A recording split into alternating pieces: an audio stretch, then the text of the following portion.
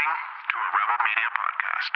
Tonight, the Trans Mountain Pipeline project was just re-approved by Trudeau. Will the second time be the charm, or will this summer of discontent being threatened on Canada by the anti-pipeline movement scare the feds away from finally starting construction on this very expensive boondoggle? It's June 20th, 2019. I'm Sheila Gunn Reid, and you're watching The Ezra Levant Show. Why should others go to jail when you're the biggest carbon consumer I know? There's 8,500 customers here, and you won't give them an answer. The only thing I have to say to the government about why I publish it is because it's my bloody right to do so.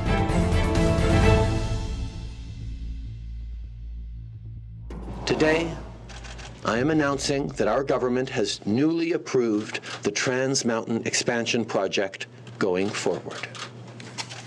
The company plans to have shovels in the ground this construction season. We've also been listening carefully to Canadians and hearing about their desire for a cleaner future. That's why we've decided that every dollar the federal government earns from this project will be invested in Canada's clean energy transition. As Calgary Sun columnist Rick Bell puts it, pardon me if I don't get up and kiss Trudeau's butt. This re-announcement of the pipeline, first approved back in 2016, is just shameless electioneering from a government polling well behind the Conservatives in just about every poll I have seen lately. I won't kiss Trudeau's butt over this fake pipeline promise, and it ain't gonna save his butt either. Albertans are mad as hell, and they see right through the empty promise to build the pipeline, a promise they're making one more time. And Trudeau's former allies in the far-left environmental movement are also mad as hell. They're turning on him for selling them out to hang on to power at any and all costs. Nanos has the Liberals 4 points behind the Conservatives. CBC's poll tracker has the Liberals at over 6 points behind the Conservatives, and I bet that broke some hearts down at the Mother Corp to have to put that story out. And as a consequence, the Greens are surging as Trudeau fails to offer the levels of environmentalism his base voters have come to expect from him. Even American Democrats are mad at Justin Trudeau. Here is Washington's far-left Governor Jay Inslee engaging in a little foreign collusion of his own to landlock Canada's oil and gas. He tweeted this: "When I announced my global climate mobilization plan, I said that confronting the climate crisis must become central to our foreign policy. That goes for friends and foes alike. The Trans Mountain Pipeline should not be built." Saudi Arabia, Venezuela, and Russia, thank you for your continued service and advocacy, Jay. By the way, don't people crap on Seattle streets as just a matter of routine these days? So yeah, spare me the clean and green routine and get a handle on your own problems, Jay. And that last point that I was making before would be fantastic about the antis turning away from their golden boy. If the antis didn't want complete and total destruction of the Canadian economy so that it can be rebuilt in such a way for us all to work on the government-owned wind farms of the future as maybe nipple greasers, or as the sorry souls who have to wash the bird guts off the massive turbine blades. And that's why I think Trudeau won't build this pipeline. He's scared, and he needs to get those green voters back. So he's going to put up with the coming Camp Cloud redux and green lawlessness about to be unleashed on a beleaguered Canadian public. Just look at this here. Here is Sephora Berman. You'll remember her as Rachel Notley's handpicked co-chair of the Oil Sands Advisory Group. She's a founder of Forest Ethics, remember that name, and an international program director of the anti-pipeline group Stand Earth. She actively organized against Trans Mountain while she was on the Oil Sands Advisory Group, getting paid by Albertans to decide the fate and future of the oil sands, all on Rachel Notley's watch. And Berman cut her teeth in anti-industry activism 26 years ago in Clayoquot Sound, BC, engaged in what is known as now the War in the Woods. Anti-logging protests there led to mass arrests, Violent anti-logging activists drove spikes into trees to sabotage innocent loggers. If a chainsaw hit one of those spikes, it would damage the chainsaw at the very least, and at worst, injure or maim or kill the logger if it caused the chainsaw to buck back out of the tree. And if the spike didn't stop the tree from being cut down, then the spike would remain in the tree to damage equipment at the sawmill and maybe even harm someone there. Forest ethics was born directly of those protests. You see, their ethics did not include not endangering dads and brothers as they went to do an honest day's work. Of course, Berman's days of physically terrorizing hardworking men just trying to earn a paycheck are over. She doesn't have to do the dirty work and get her hands dirty anymore. She has cannon fodder, useful idiots who are part of her climate change doomsday cult to get themselves arrested for sabotage, violence, trespassing, vandalism, and, oh yeah, assaulting police officers. You see, Berman has a bigger job now. She can signal to Canada's competitors that Canada will remain closed for business because our feminist Prime Minister is scared of crossing her and ending up on her bad side. Here is Berman on the Qatar state broadcaster Al Jazeera telling the Saudis, the Iranians, the Venezuelans, and the rest of OPEC that their market share is safe and sound in her capable hands. Just watch. The fact is, the market is moving away from high-cost, high-carbon oil, which is what we have in Canada. And demand is softening. Many countries around the world are banning the fossil fuel car, and that's why investors pulled out of this pipeline in the first place. So our federal government bought it, is using $7 billion of taxpayers' money to buy this pipeline and build the expansion. They could be using that $7 billion directly to fund clean energy without increasing pollution. Does anyone know what the carbon tax is in Qatar? Right, nothing. But this seditious activist has no problem bashing her country to them. And back at home, well, Berman is threatening us in a manner of speaking. Berman is sending a message, a strong message, to those of us who want pipelines full of freedom oil exported to the rest of the world to displace OPEC's tyranny oil. The message is that Berman will make sure her cannon fodder idiots and true-believing sacrificial lambs are willing to do anything to stop the pipeline. Just look at this tweet here from Notley's favorite anti-oil proxy, Sephora Berman. Canada, it's time to warrior up and stop TMX from coast to coast to coast. Sign up for the fight of our lives. This is a climate emergency. It's time to act like it. Now, I've never heard that phrase, warrior up. And I'm already starting to get sick of hearing the phrase climate emergency. I know what it means to cowboy up. We say it here on the prairies. It's the rural version of the phrase man up. But what about warrior up? I mean, besides the fact that it's a pretty strange phrase for a white woman to say as a battle cry if you're the kind of person who cares about things like cultural appropriation, and I bet Berman is one of those people. What does it mean to warrior up? Well, it's synonymous with industrial sabotage, communist-inspired anarchy, and violence. From a website that acts as an online how-to guide for those wanting to follow Berman's advice and, quote-unquote, warrior up. This project is inspired by the infrastructural sabotage carried out by Indigenous warriors in the territory dominated by the Canadian state during land and water defense in the last decade. We want to be a resource for anarchists and other rebels carrying out actions against the economy of death. How can we make these actions more effective, safe, creative, and reproducible?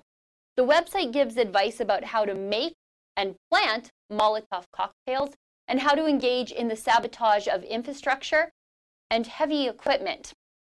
The author of the website says, and I quote, "I feel strongly that instead of bombs, a concentrated effort should be made to use well-designed portable incendiary devices, since a potent raging fire will always do more damage than a low-strength explosion." Now, no, I'm not saying that this is exactly what Berman means when she says her cult followers need to warrior up. but quite a few of them just might take it that way. And it's not as though Berman herself is averse to using sabotage as a form of civil disobedience, as we know from her time fighting the war in the woods. But what I am saying is that the media will absolutely give Berman a pass for this. They won't even acknowledge what could easily be interpreted as a call to very serious violence from her. Instead, the media will write another long-winded, sympathetic story of her self-reported death threats that she blames on Jason Kenney, of all people, and pro-oil sands activist Robbie Picard, without ever asking her to produce evidence of these so-called threats. You know, as long as she's not a frustrated, out-of-work conservative jokingly saying, lock her up, I guess everything she says is fine. Stay with us. More up next after the break.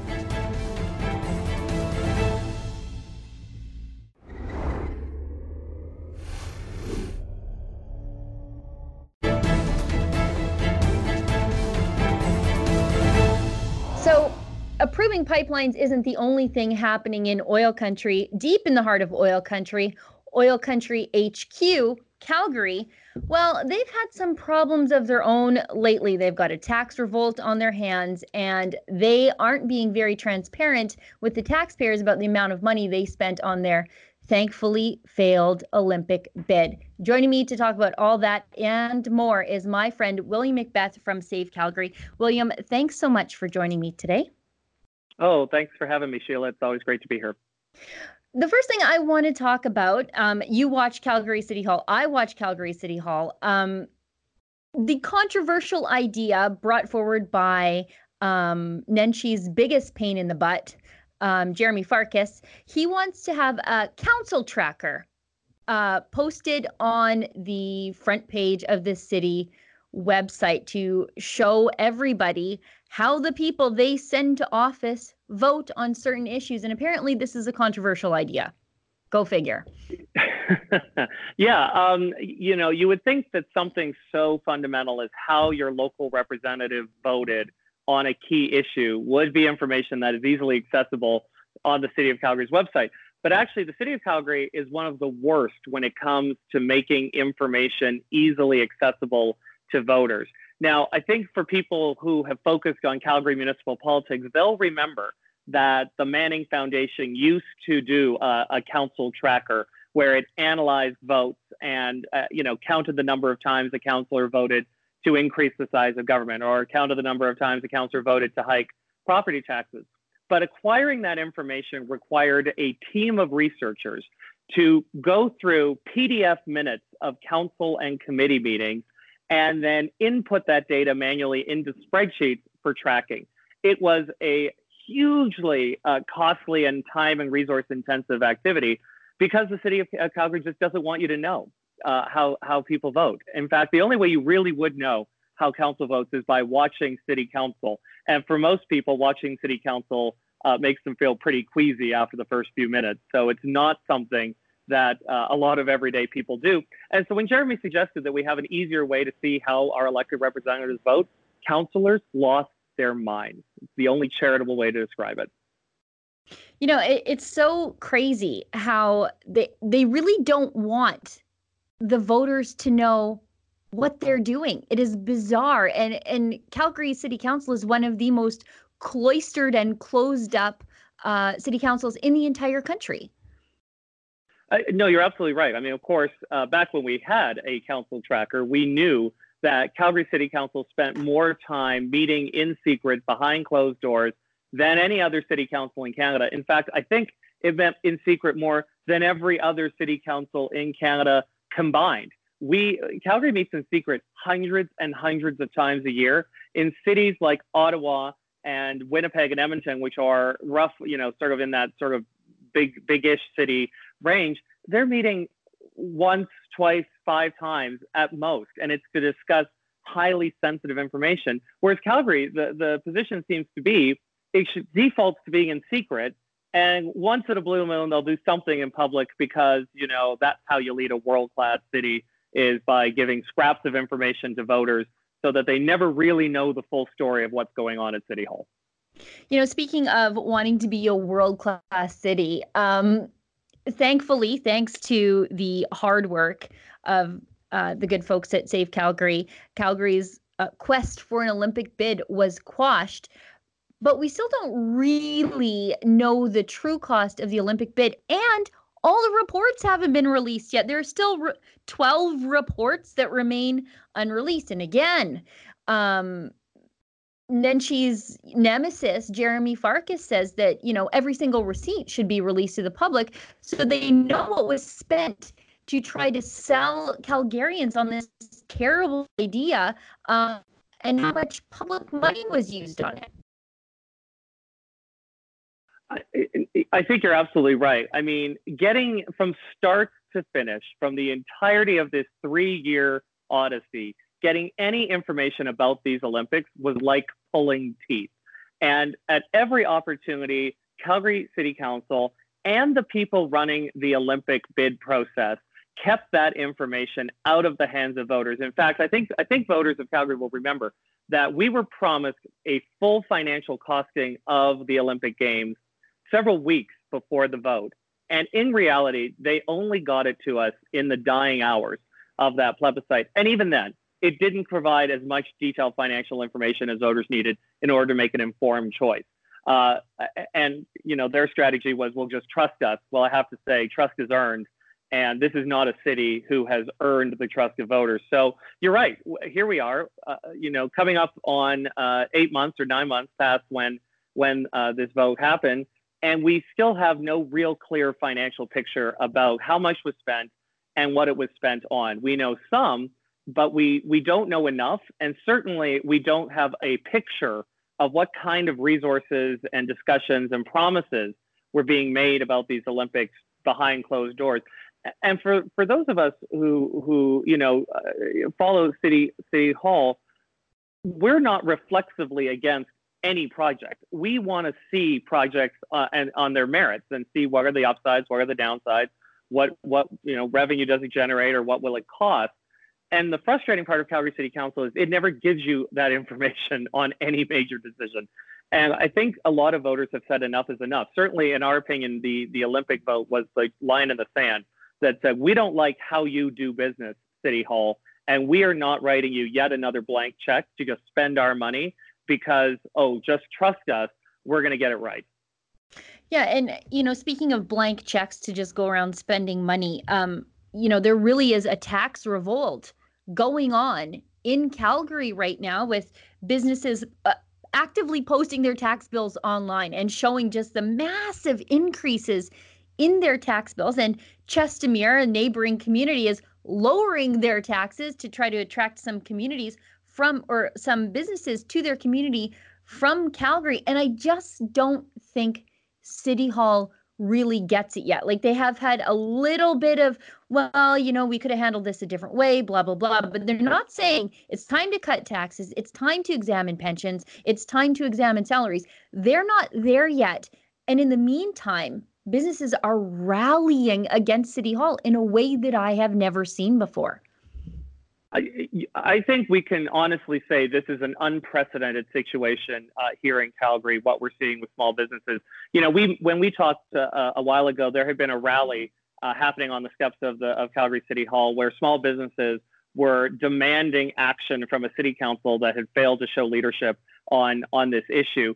What was interesting is when that rally wrapped up, many of those small business owners went inside to sit in the gallery, in the public gallery, and they wanted to speak to council. They wanted to share their information, to tell the stories of how their businesses are struggling, of how they're having to lay off staff or reduce hours or even contemplate closing down altogether because they can't afford their tax bills. Well, first of all, council took a vote, and it only passed by 1 to let any business owners speak at that council meeting.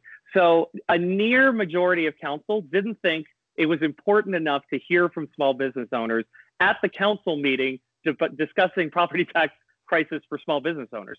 So that, to me, sums up Calgary's attitude right there. Well, we recognize there's a crisis, but let's not hear from any of the people who are actually facing this crisis in their day-to-day lives. And then City Council said, well, then what would you cut? What would you reduce as a service for the city in order to do it? And the small business owners rightfully said, excuse me, You were elected city council. You ran. You put your name on the ballot. You get paid a very generous salary, one of the highest in Canada for city councils, and you get a great pension on top of it. We're not going to do your job for you and look for savings in the city of Calgary. Don't put it on us. You made this problem, and it's your job to solve it. Hold on a second here, William. Are they taking suggestions about how to cut spending down at City Hall? Because I think you and I have some ideas, especially when we both did a little bit of research to shine a light on some of the more ridiculous salaries down at City Hall, like their walking coordinator and their, livable cities or whatever it was, livable streets. I think the livable streets coordinator. What on earth is that? I mean, good Lord. But yeah, I mean, City Hall is littered with all kinds of crazy positions that really could be shown the door or that are just ridiculously overpaid. These people could go the way of the buffalo through attrition. You don't even have to fire them. You just have to not rehire them and not post for them. But I mean, even that is too difficult and too controversial for the city of Calgary to do. And it feels as though they are very scared of the public sector unions, I suppose, as most governments are. No, and I think when push comes to shove, you're absolutely right that is where their biggest fear lies. So we're not out of this tax crisis yet. I think it's really important that people know that even though council did vote to cut taxes by 10%, what they actually voted was to cut the tax hike by 10%. So taxes are still going up hugely for businesses across the city. What council did at their meeting did nothing to fix the larger problem. I also want to say they're trumpeting their spending cuts, and they said we've cut $60 million at the city of Calgary, and we've cut 500 positions, which is a figure I love because actually, if you dig into it, what they're cutting is proposed spending increases and proposed hires. So they're not actually cutting spending. They're cutting how much they were going to increase spending, but they're still increasing it. And to put into and Drew Farrell, who we have a great relationship, Drew Farrell and I, one of our city councilors here, she said, well, these cuts are too deep and too drastic. The city of Calgary is a $4 billion annual operation. $60 million represents 1.5% across a $4 billion operation. We raise spending on average above 5% a year and have since 2010 when the city of Calgary stopped publishing numbers before that. So in my mind, if you've grown spending by 40% over an 8-year period, you can't then turn around and say a 1.5% reduction is too drastic for for the city to grapple with. And you're right, it comes down to unions. I did a little wandering through councillor donor reports. So, of course, even though we're not great at putting out information, it took me about 15 minutes to dig through the City of Calgary website to finally find it. You can find the reports from the 2017 election on how much city councillors raised and spent on their campaigns. And it is clear that public sector unions, the big city unions and their allies and affiliated groups are the single biggest donors to some of our more progressive, i.e. tax and spend happy city councilors. And so, of course, they're terrified of having to cut spending and pensions and benefits and perks because they know that it means attacking the people who put them into office and who funded their way to the comfy, well-paid jobs that they're all sitting in now. And when we say City of Calgary jobs are well-paid, let's be completely clear. Economist Jack Mintz, who respected economist who's done a lot of work on public finance and public finance reform, analyzed spending data for the City of Calgary. An average position, the average for a City of Calgary position is now $115,000 a year in salary and benefits. That's the average. So if we've got, how high do entry-level jobs have to be paying here at the city in order to get to an average of $115,000? That's huge. I can't think of another industry where that's the average wage. And I think it's one of the reasons why everyday Calgarians, and particularly small business owners who are facing a crisis right now, are so fed up with city council's lack of leadership and the fact that they say, well, you tell us where to cut, or, well, we can't cut more than than just the little bit off the top because it's too drastic. No, we need structural reform. We need it now. And if this council won't do the job, then we need a council that will in the next election. Well, and, there are things that the city does that they shouldn't be doing, that the private sector could be doing. For example, running golf courses. Why does the city, A, own golf courses in the first place? B, why are they losing money on golf courses? Well, I think I probably know the answer why they're losing money on golf courses, and it probably has something to do with salaries. There's probably no reason why the beer cart girl needs to be a part of the public sector union making, public sector union wages. Thankfully, the city's closing the one golf course, but only after they spent years losing money. I think $165,000 they lost last year on running a golf course. Yeah, it is funny. I mean, you could argue that the city should be running a golf course if it was making a great profit off of it, and that was being used to, help fund city operations. It's not. The city is losing money on a golf course. And what I think is a little bit ironic, of course, is Councillor Farkas, the hero of the everyday Calgarian, the everyday taxpayers and business owners. He said, well, let's cut our own council budgets by a small amount in order to show that we're sharing in that pain. And he was derided by his fellow councillors who said, oh, it's a meaningless amount. It's only going to work out to $70,000 or $80,000 saved. Well, yeah, and now they're heralding the closure of this golf course saying, oh, we're going to save $150,000 a year. It's like, well, okay, first of all, you've been losing that money for, goodness knows how long. That's not Second of all, saving. why is $150,000 saved so much more impressive than the $70,000 that Councillor Farkas had, got saved for taxpayers that you make fun of him for? So, the relationship on council is, I think, now dysfunctional. There is simply no respect on the part of many councillors for those who have tried to stand up for fiscal responsibility and for sensible policy. And they're behaving like children in the sandbox now. There's name calling. They're being mean girls, frankly. They're doing to Jeremy Farkas the "you can't sit with us" routine and forcing him outside of their little clique of city councillors when they make decisions and discussions. It's frankly sad. But I think I hope Calgarians, and I hope actually voters in every municipality who have councils like this, take a good hard look at who they're electing every single election and sending to City Hall and saying, you know what, if we're not happy with the outcome we're getting, the thing we have to change are the people we're sending to City Hall in the first place. So that's what we have come to believe, that frankly, reforming this council is just not possible. We're looking forward now to how we get a better council in 2021. Well, and this council really is out of touch with the concerns of the regular Calgarians. I mean, off camera, you and I were talking about this latest discovery of public art that's somewhere near the Great Plains Arena. And, I came across it on Twitter, and it looks like a sinkhole, like a failed, architecturally unsound landscaping project fenced off with security fencing. And apparently it cost $150,000. It sits near the Great Plains Arena, and it's supposed to represent a face-off circle. But walking past, you wouldn't think, what a breathtaking piece of public art. The community is sure enriched by this. I would be like, kids, don't go near there. You'll fall in a hole. It's so crazy. No, I think you're right. I don't think anybody seeing Calgary public art will think to themselves, oh my gosh, am I in Paris? Am I in Milan? Yeah. No, they're going to look at that and say, obviously they didn't do an engineering study before they started digging that hole because the top of it's caving in.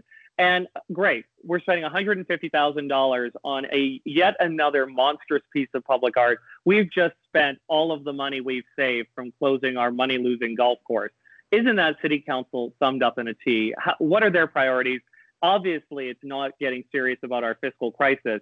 It's, give with one hand, take away with the other, and let's ignore the fundamental issues facing our city. And I think it's why so many Calgarians are finally saying enough is enough. And we're seeing rallies in the streets and on the steps of City Hall demanding change from city council.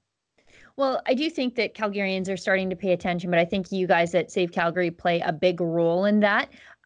Where can people find you? How can they get more information? And more importantly, how can they support you? Because you guys really do operate on a shoestring budget, and you really punch up every single day. Oh, well, thank you. Well, we certainly don't have the kind of resources that apparently the city of Calgary has to throw around at every project under the sun. That's for certain. You can check us out online, savecalgary.com. We also have presence on Facebook and on Twitter. And the ways to really help out are, first of all, sign up to our mailing list and get our weekly newsletters. Share them with your family and friends and encourage them to become better informed on municipal issues. Obviously, making a financial contribution helps. We don't get money, surprisingly, from the big city unions. Apparently, our call for salary reductions and pension reform doesn't go over so well with those who are getting the pensions and the salaries. So we rely on what little money Calgarians still have left after they pay their tax bills as contributions in order to fund our operations. So certainly if you make a contribution to us, we use it in turn to hold City Council's feet to the fire. And I think that from the perspective of fiscal responsibility, there aren't enough voices doing that. And if we lose Save Calgary, then I don't know who else is going to step up and try and fight for fiscal reform down at City Hall. Boy, you guys are a group that Mayor Nenshi would love to see just disappear off the political landscape, but I doubt that you will, and I think that Calgary needs you more than ever. William, thanks so much for coming on the show. Thank you for being so generous with your time with us today. Stay with us. More up next after the break. I'll be back with your questions and comments.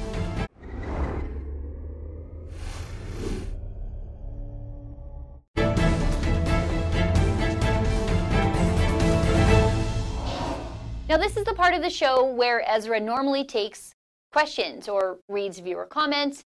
Even sometimes he reads his hate mail. Now, I personally like your comments the best, and since I'm in the driver's seat today, that's exactly what we're going to do with the time we still have together. Rebel correspondent Jessica Switanovsky, apologies Jessica if I butchered your last name, which Google speech to text frequently changes to switching off to ski. Well, she was recently in the Philippines chasing the story of Canada's much-traveled garbage ship. Jessica found some common ground with a Greenpeace activist in Manila on the topic of first world garbage colonialism. Liza Rosie writes, taking care of your own garbage. What a concept. I'm impressed with the Philippines taking control of their own backyard. I like that Duterte kicks butt. Countries need to put the kibosh on trash traffickers. I am embarrassed for Canada and whoever knew that this was going on and the effect it was having on the countries ending up with this trash. Great interview, Jessica. Great interviewee as well. You know what? I completely agree, and I think Jessica is doing great work and real journalism from on the ground in the Philippines. And thank you to everybody out there who helped cover the cost to send her there to bring you the other side of the story. And you can see the rest of her stories at garbageship.com. Now on to my story about Catherine McKenna taking chauffeur-driven limos to events to lecture other people about taking public transit. You literally can't make this stuff up. Bruce Atchison writes, what a hypocrite McKenna is. Imagine being chauffeured to a bus barn to promote public transit. No wonder people call her Climate Barbie. She couldn't be seen riding with the proles. That wouldn't do for somebody so privileged and supposedly important. Ain't that the truth, Bruce? And the theme of this entire Liberal government is just that. Rules for them and their fancy friends and separate rules for the rest of us. Well, everybody, that's the show for tonight. Thanks so much for tuning in, and thank you, Rebel Headquarters office staff, for turning what I've given you into the show that everybody's watching. I'm back guest hosting again tomorrow, so I'll see everybody back here in the same time, in the very same place. And remember, don't let the government tell you that you've had too much to think.